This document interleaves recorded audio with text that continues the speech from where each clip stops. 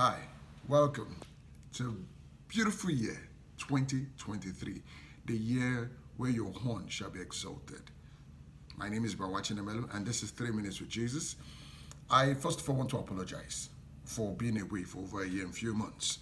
And I want to also use this opportunity to thank everyone that reached out to me. I don't see as fans, I see as family, because it takes a lot for you to think about somebody and ask the person, why have you been away for a while? Why have you not been doing what you love doing? And I explained to most of them via calls and emails the reason why. And today I'm just letting you know the reason is because we're working on season 2. Yes, on 3 Minutes with Jesus, and also another program that I do on the IBM TV, which is Mind Closet 101, working on season 2. Then I fell sick. A few months later, came out of it, and eventually I had technical issues I had to resolve. Then, just stayed away for a while, still thinking about what to do before the Lord laid it on my heart, November, December, to start off this year.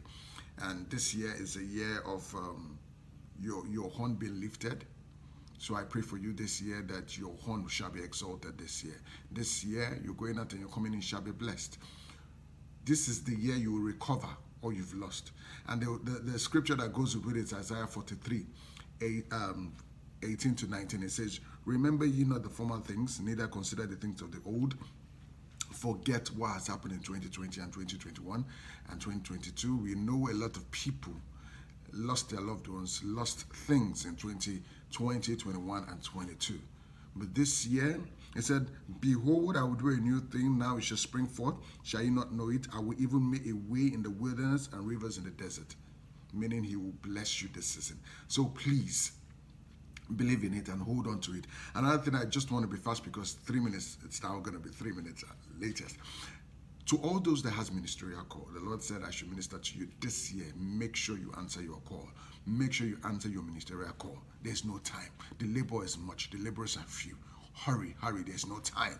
And one question I'm going to ask you, ever since you've not answered your call, how has your life been?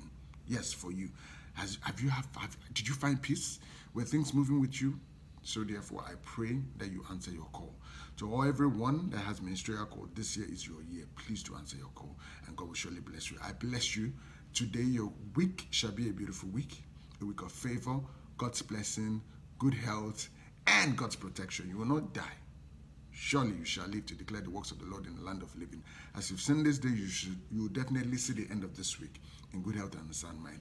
Next week, I'll be coming up with religious and Bible doctrines, the difference between religious and Bible doctrine. Till I see you next time, God bless you, stay rapturable, and shalom.